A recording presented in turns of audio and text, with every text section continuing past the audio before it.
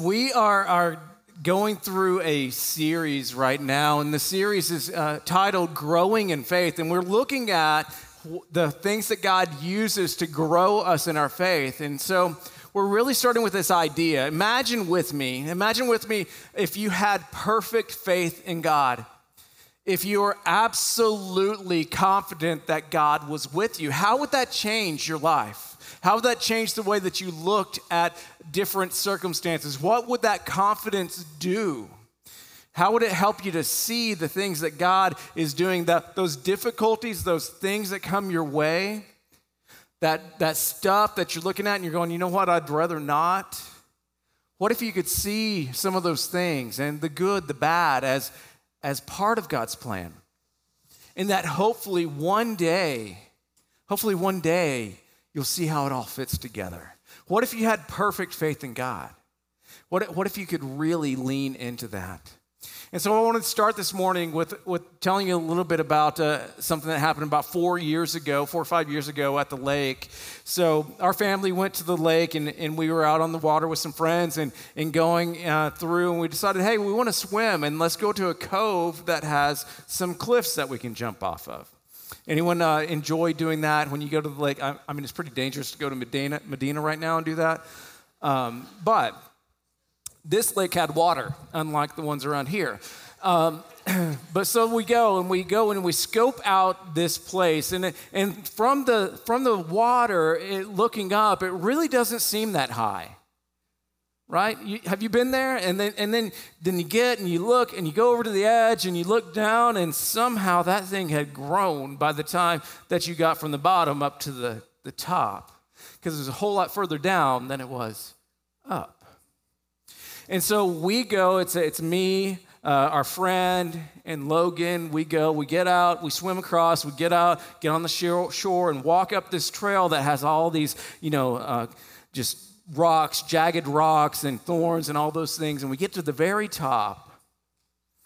And then we look at each other after we look over the edge and we go, okay, someone has to go first. And I thought, okay, here's what's going to happen. I don't want to be the last one up here. So I decided, okay, well, I'll go first. So I took my flip-flops off, put them in my hands, and I just jumped out in the water, heeding the advice from Melanie that said, jump far, right? And so I did. I splashed into the water, came back up because I had a life jacket on, otherwise it'd be a little iffy. And there I am watching. Our friend goes next, and then finally it's Logan, our oldest. He's at the top by himself, thinking and looking. And we all know that's a bad deal, right? When you're on the edge of a cliff, thinking and looking. I mean, it's all subjective, I'm sure. But he had so many things that he was trying to consider. And he was looking and kind of backing up. And I said, hey, so you don't have to worry about it. Toss your flip-flops down to me. I'll hold on to them. Without thinking, he throws them and then realizes what had just happened. There was no other way down except through the pain of the jagged rocks and the thorns all the way back down to the water's edge. And so he's determined. He understands, hey, listen, there's only one thing I can do now. He has to jump. He has to jump off that ledge. So that leads me to a question. What happens? What happens when we decide to trust? When we decide to trust, God uses that trust to grow our faith. And here we are in part 4 of 5. The first week, we looked at practical teaching, that we need to be involved in a church, in a Bible study, in these areas of life that open up the Scripture. And as you read the Scripture, not only does it nourish your soul in that way, you look at it and you learn how to practically apply the Scripture in your life. The next week, we looked at private disciplines, and we picked on 2 private disciplines: giving God the very first minutes of your day and the first few dollars that you make. Learning to give God your time and your money, to honor God in that way. We talked about giving God the very first parts of your day, the very first minutes of your day, and to learn to be a percentage giver. Then we looked last week at at those relationships, those providential relationships, those ones that you say, you know what, God was in this because it's through that relationship that I came to faith in Jesus, or it's through this relationship in a very difficult time that I was pointed back to God instead of walking away from God, or somebody that poured into me, that allowed me to grow, that encouraged me to grow and to become the person that I am today. So today, we're going to look at purposeful ministry. Purposeful ministry. And I'm just going to jump in. We're going to be in Matthew chapter 14. We're going to just kind of camp out there. So Matthew chapter 14, and this is Jesus. Now, Jesus, when he heard this, and we'll talk about what he had heard. Jesus, when he heard this, he withdrew from there in a boat to a desolate place by himself. Jesus decided, I need some alone time. So he got in a boat by himself and went to a desolate place because Jesus had just heard the news that John the Baptist, his cousin, had just been put to death by Herod. He'd been put to death by Herod because John kept preaching against Herod's marriage. Why would he preach against his marriage? Well, because Herod had married his own sister. And this was an illegal marriage, and John made sure that it was a sermon illustration as much as possible. So Herod and his wife got tired of hearing John talk about this relationship, so they had John arrested. And after a little bit of a celebration and a lot of drinking and a risque dance from Herod's daughter, John was beheaded. And Jesus, in hearing this, he was mourning. But when the crowds heard that Jesus was in a boat going across the lake, they followed him on foot along the shoreline from town to town. They hear that Jesus is headed out by himself, and so they walk along the banks, keeping him in sight as they try to figure out where he's going to land. They didn't have a concern that he wanted some time to be alone in order to mourn. They were more concerned about what they had in need. They were most concerned about their need. In fact, they were thinking, we need and we want. We need this. We want this. We need you to come and to do these things for us. We want you to do this for us. They were in need and of want. And when Jesus got ashore, he saw a great crowd because they were waiting for him. And so Jesus yelled at him and told him to go away and never come back again. No, he said he had compassion on them and he healed their sick. And when it was evening, the disciples came to him and they said, this is a desolate place and the day is now over. There's no Taco Bell, there's no Pizza Hut, there's nothing here, okay? Send the crowds away so they can go get food and they can go buy that food for themselves. The crowds had just walked a half a day along the shore watching Jesus, trying to figure out where he was going to land, and they did not want to leave. They were there. It's getting late, and they're hungry. The disciples are tired, and they are hungry. They are not hungry. They are hungry. And at this point, I assume that they really aren't that worried about the people in the crowd. They're not worried about those people. They're likely trying to figure out, how can we get some rest and get some food because we're hungry and we need some downtime. There's a lot of people here. And it's late. It is late. We are in the middle of this desolate place. You know, Uber Eats doesn't even deliver out here. And that was the point. Jesus had determined to go to a desolate place, a place with nothing around it, because Jesus needed some time alone. But Jesus said to them, they do not need to go away. You give them something to eat. And this is where the story begins to come into our experience. This is where we understand that there's a tension.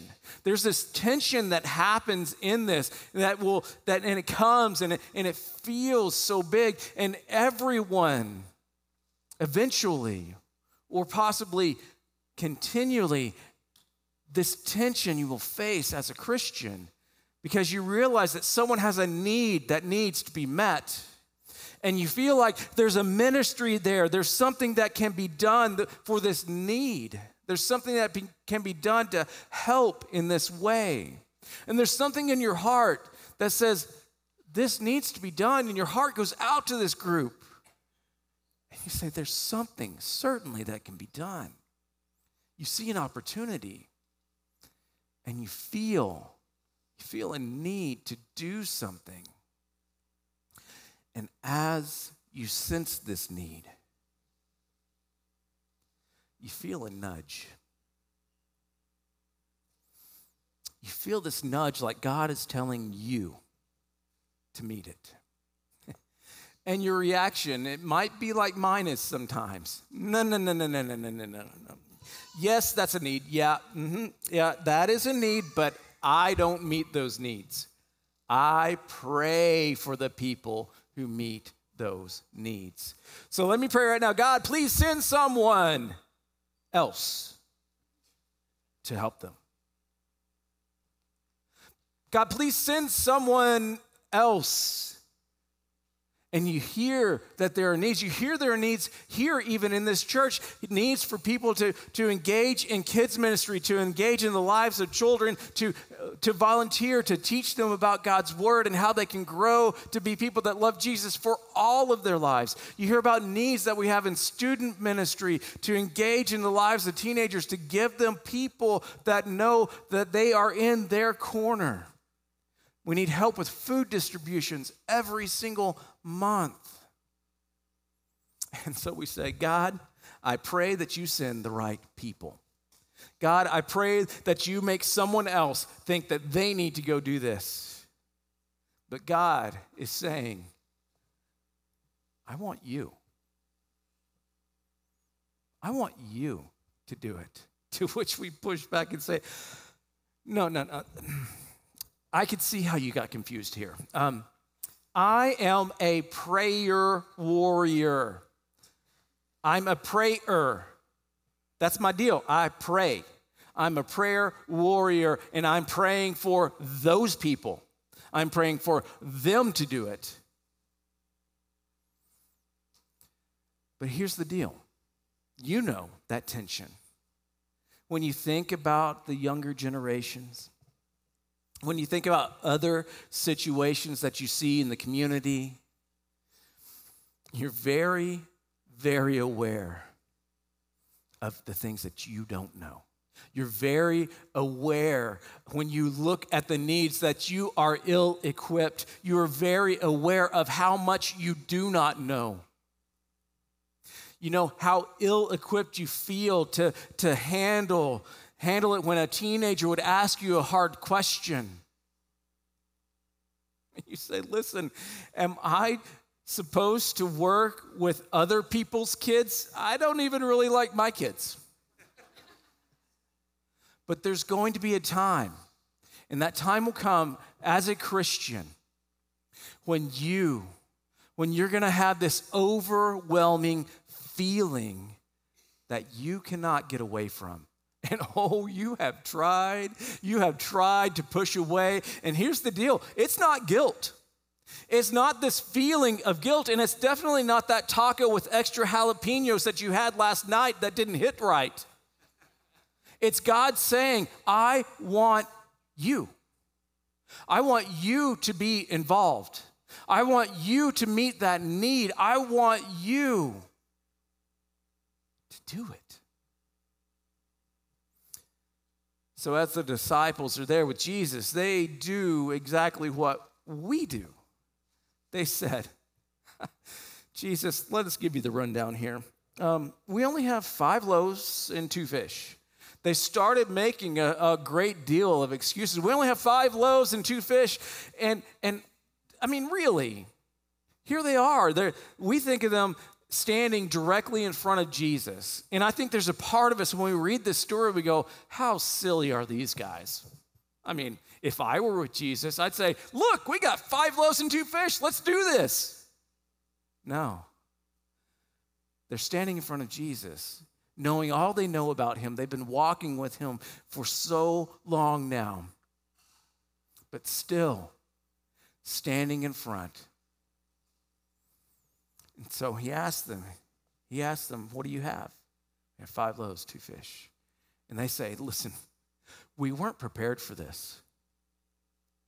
We don't have enough money for this. We're not equipped for this.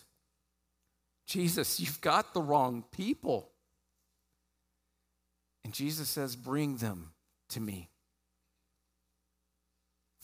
And we are so glad that he said that. We should be so glad that we know that Jesus said, bring them to me. And they were so glad to hear him say this because here they are standing in front of Jesus. This is all we got. This is all we have. And Jesus says, just bring me what you have.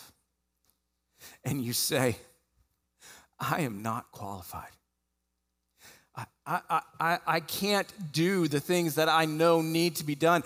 Listen, I didn't finish my schoolwork. I didn't finish college. I haven't read the whole Bible. And Jesus says, just bring me what you have. Listen, I don't have extra time. My days are so full. I don't have anything more. And Jesus says, bring me what you have. I don't know the Bible that well. Bring me what you have. I don't have all the answers. Bring me the answers you have. Bring what you have to Jesus. So Jesus, seeing the guys here, they're here, I got 5 loaves, 2 fish, and they're going, surely he's going to send them away now. But he motioned for the crowds to sit down on the grass, and they're going, And in taking the 5 loaves and the 2 fish, he looked up to heaven and he said a blessing, and he broke the loaves and gave the pieces to the disciples, one by one, out to 12. He broke the fish and portioned out, and he gave it to them. And can you imagine Jesus looking out to the crowd, the disciples looking back at him going, what are you doing? There are like a lot of people here. There's so many here, and you are just giving me enough for a small meal. He takes it and he passes it out to him. And they basically have in their hands enough food for themselves to eat. And it's in their hands. It fits in their hands, and they're hoping by now the crowd got the message and they had gotten up to leave to go find their own food. But they turn around hoping, have they left yet? And they turn and they go, oh, okay. So Jesus gives them back what they handed him. And so do you know what they did? Once it was back in their hands, they did what they knew how to do. Because it's all they could do. They did exactly what they knew to do. They knew how to serve. They knew how to hand some things out. They knew how to give a portion to someone. So that's what they did. So the disciples gave the fish and the bread to the crowd. And they did what they knew how to do, and then they trusted that Jesus would do something big because they went with the first person. They said, don't take too much. They go to the next one. They say, well, they took too much. And by they get to maybe the second or the third person, they feel like they're going to be out. But as they continue to go, they see that Jesus was doing something unusual. Jesus was doing something that only Jesus could do. And as they go one by one through the crowd by what seems like hours, Jesus had, in fact, done something big. So when you feel that nudge, when you feel that nudge to sign up to volunteer, that nudge to sign up to go on a mission trip, that nudge to call that person to check on them, when you feel that urge to organize an event, to go and ask someone about serving someone, about their relationship with Jesus, when you have that urge, that nudge to step outside of your comfort zone. See, we all have excuses. We say things like, I'm not ready.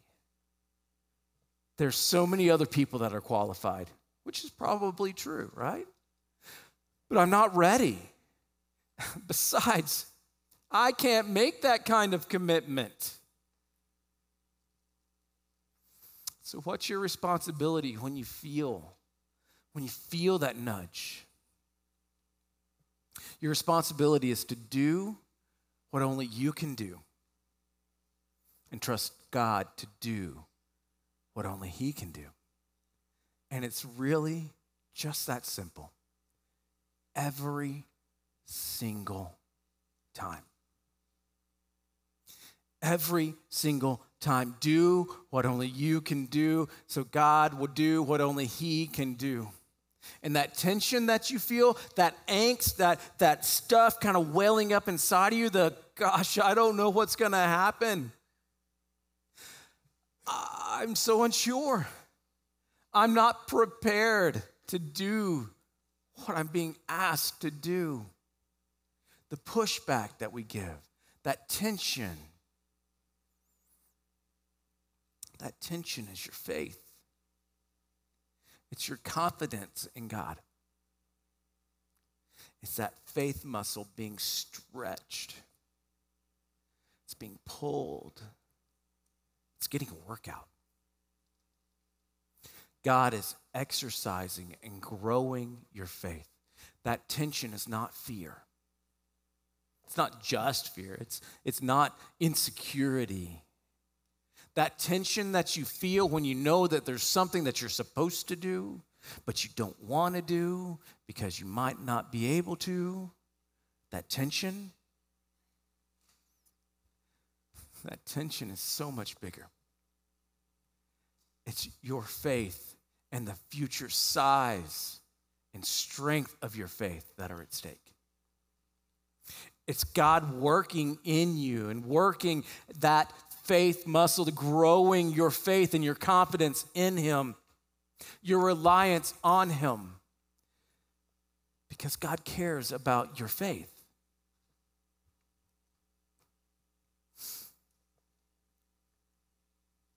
The needs that go unmet is not really the issue here. The real issue is that God wants to do something in you and something in your faith. Because the size and the capacity of your faith, that's what's at stake. This impacts your intimacy with God. The size and the going forward, even when you're not certain, it affects your intimacy with your Heavenly Father. In fact, that's what's always at stake. And that's why it's our responsibility. It's our responsibility to say, I will do and trust in you. I will do and trust in you. And if you take a look and discover the backstory at any significant thing that God has done in history, the amazing things that God has done in history, you're going to see this principle, I will do and trust in you. You will see this principle every single time. You're going to find, when you hear the story, you're going to find someone that says, God, I can't, but God, you can. I will do and I'll trust in you, God. I can't do this. You'll also find these people that are going to give God the credit for whatever happens. Surely when we get involved in those big God-sized things, there are going to be people that give us applause and some give us recognition, but when the person, when they tell the story, they say, I just felt like I needed to be involved.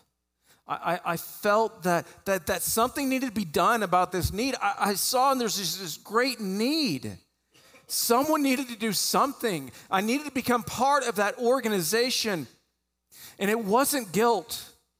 It wasn't a guilt thing. And it was just that God would not leave me alone. Every time I turned around, it was just there. Every time I turned and looked, I just saw it. And every time I prayed, it came to mind. So I just said, okay. I don't know how it's going to work, but I just said, okay, I trust you, God. But you're going to have to do the rest. I want you to know that that is the story of every major move of God in the world. That is the story of every major move of God in the world since the beginning of time. And through those times, our faith muscle, it gets a workout. And we come out on the other end saying, look at what God did. Look at what God did. And I would have missed out. I would have missed out if I had not said yes. I'd have missed out if I'd have shrunk back. I'd missed seeing what God has done. So the story continues. They hand out all the bread and the fish, and they all ate. And they were satisfied. And they took up 12 basketfuls of broken pieces that were left over. And those who ate were about 5,000 men besides the women and the children. The disciples, they didn't walk away from this experience thinking that they had a new side hustle now, okay? Dude, it's going to be like the best food truck extravaganza every single time we get to a new place. Because they knew something. They had absolutely nothing to do with it. God got the glory for all of the results. God showed up and did what only God can do. And this wasn't Jesus trying to just think of some sort of miracle to wow the crowds. He's not just showing off with this kind of show of power with the crowd, because Jesus had an agenda. And Jesus' agenda had nothing to do with the crowds. His agenda had to do with his 12. He knew that he was going to be handing this whole thing off to this group of people. In their faith, it needed some strengthening. Because if their faith in God was not strong, they were going to crumble in the heart. This was to teach the disciples to trust him, to teach them to trust him more. And this is what we'll call lesson 1. And as soon as lesson 1 is over, he sends them straight into lesson 2. The Bible says immediately, and I feel like that's important because these two stories are connected. Immediately, he made the disciples get into the boat and go before him to the other side. He said, listen, you guys go now. You get in the boat and you go. While Jesus dismissed the crowd. And after he dismissed the crowds, he went up to the mountain by himself to pray. Do you remember the importance of the private disciplines? Jesus models it here. He went by himself to pray. And when evening came, he was there alone. The disciples are in the boat. They're already halfway across the lake by now because they left as soon as the sun had gone down. And the boat by this time was a long way from the shore, and it was being beaten by the waves, and the wind was against them. So this is lesson 2. These guys, they're rowing across the lake. These are fishermen. They're doing the things that they know to do. This is easy, right? They get in the boat, they sail it. They row when the wind isn't going the right direction. They do those things. They're halfway out. They're in the dark, and they're rowing against the wind. It's good exercise, but they're basically in a stationary rowing machine. They are making absolutely no progress. And this is something that they're really good at too. But they're making no progress. They've been trained. They've done this so many times before. But they've been rowing all night long. And in the 4th watch of the night, he came to them walking on the sea. But when the disciples saw him walking on the sea, they were terrified, as I would be. Maybe they wetteth themselves. Who knows? And they said, "It's a ghost." They cried out in fear. And as a side note, it's another layer that gives the scripture so much credibility. The guys that wrote this, the guys that spent the time understanding and writing down this account, they didn't try to cover up. They look pretty bad, right? Because I feel like this, when you're making up a story, you get to make yourself the hero, right? So if I were writing the story and we were going along and Jesus walking out on the sea, and we look up and they saw it was him, and they cheerfully rowed to him with a hearty sea chanty, right? And no, James, John, Matthew, they are scared. And they're thinking they're about to be haunted. But immediately, Jesus, he spoke to them, saying, "Take heart. Don't fear," right? "Take heart, it is I. Don't be afraid." And in that moment, I think Peter had an insight. He had that, "Oh, I see," kind of moment. He gave us some crumbs of bread and some slimy little fish. And he said, "Feed all these people." It was a miracle.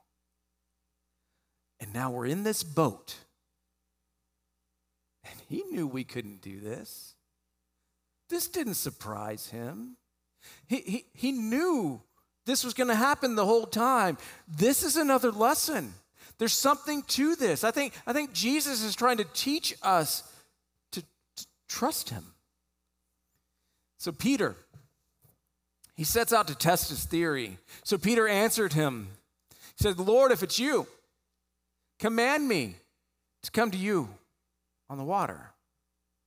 And I think it's very important for us to understand at this point what Peter understood.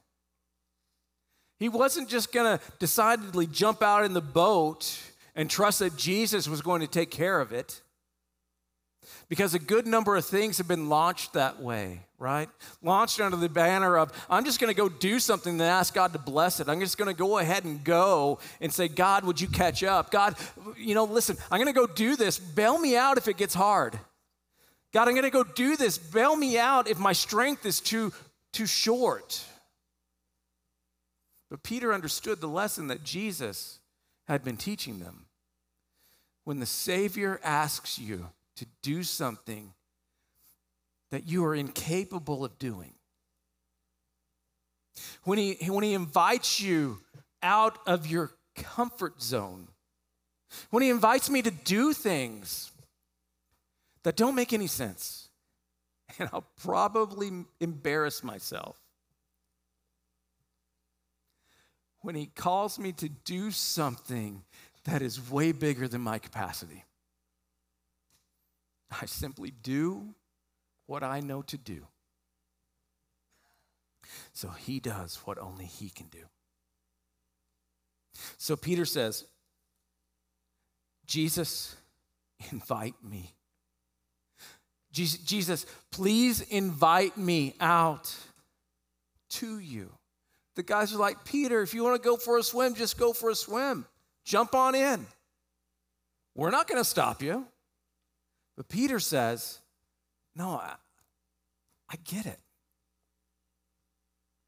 I get it. He has to ask me first.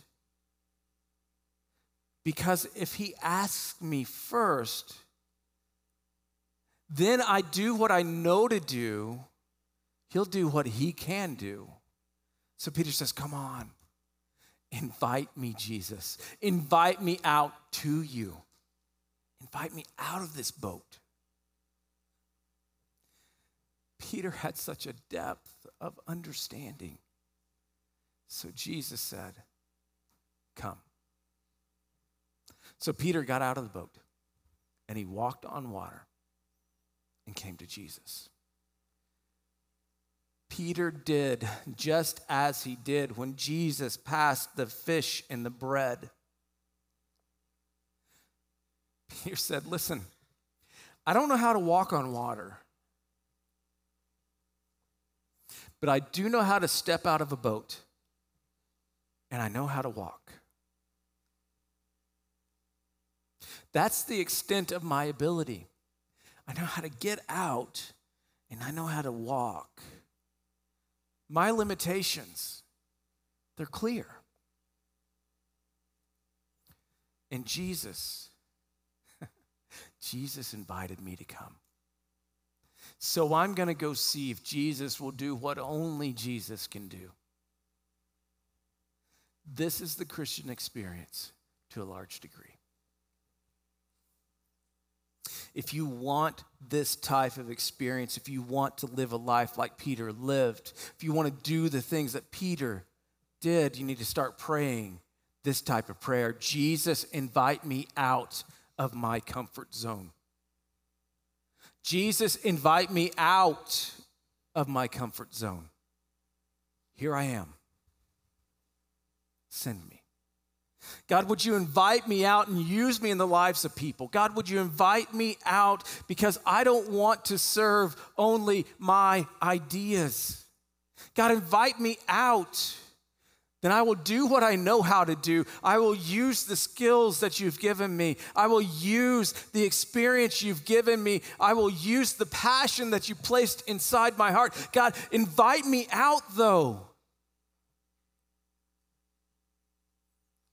Let me step in obedience. Because God, I can't wait. I can't wait to see what you are going to do. And I think for some of us in here right now, we are struggling in that. We know that God is telling us to do something, and we're straining against it. For some, it means that we're going to be starting a new organization. For some, it means committing to a different job. For some, it means volunteering, even though you've tried to give all the excuses you could. Volunteering with children, volunteering with students. For some of you, it's you just can't get that whole teenage experience out of your mind. You think about your own life. And then you think about the high school students, and only if they had someone that invested in them, that showed them that faith is worth living, even all these years later. Jesus is saying, come on, you know how to fill out a form. You know how to walk down a hall, how to say hello. You even know how to read. And I'm inviting you, Jesus said, I'm inviting you to come and see what I will do through you. But when Peter saw the wind, How do you see the wind? Well, when you're on water and there's wind, it's wet, right? He saw the wind and he was afraid because Peter was at that moment reminded, dude, you can't do this. He was reminded of what he couldn't do. And he began to sink and he cried out, Lord, save me. And Jesus immediately reached out and took hold of him, saying to him, "O you of little faith, why did you doubt?" And there it is, that word, that little word, faith. This encounter is all about faith. It's not, hey, I got an idea for another miracle for you to do, Jesus. It wasn't Peter going, hey, listen, I got a crazy idea. Let's see how this works. This wasn't about anything but an agenda that Jesus had for his men. Jesus is teaching them about faith. Jesus is teaching them to trust him for what they can't do. And so we ask, why? Why is our faith so small? Peter, why is your faith so small? Why did the waves come and start to swallow you? Jesus said, when you trusted in your ability, you forgot to trust me. When we trust in our own ability, we neglect to trust God. And in not trusting me, God says, you doubted me.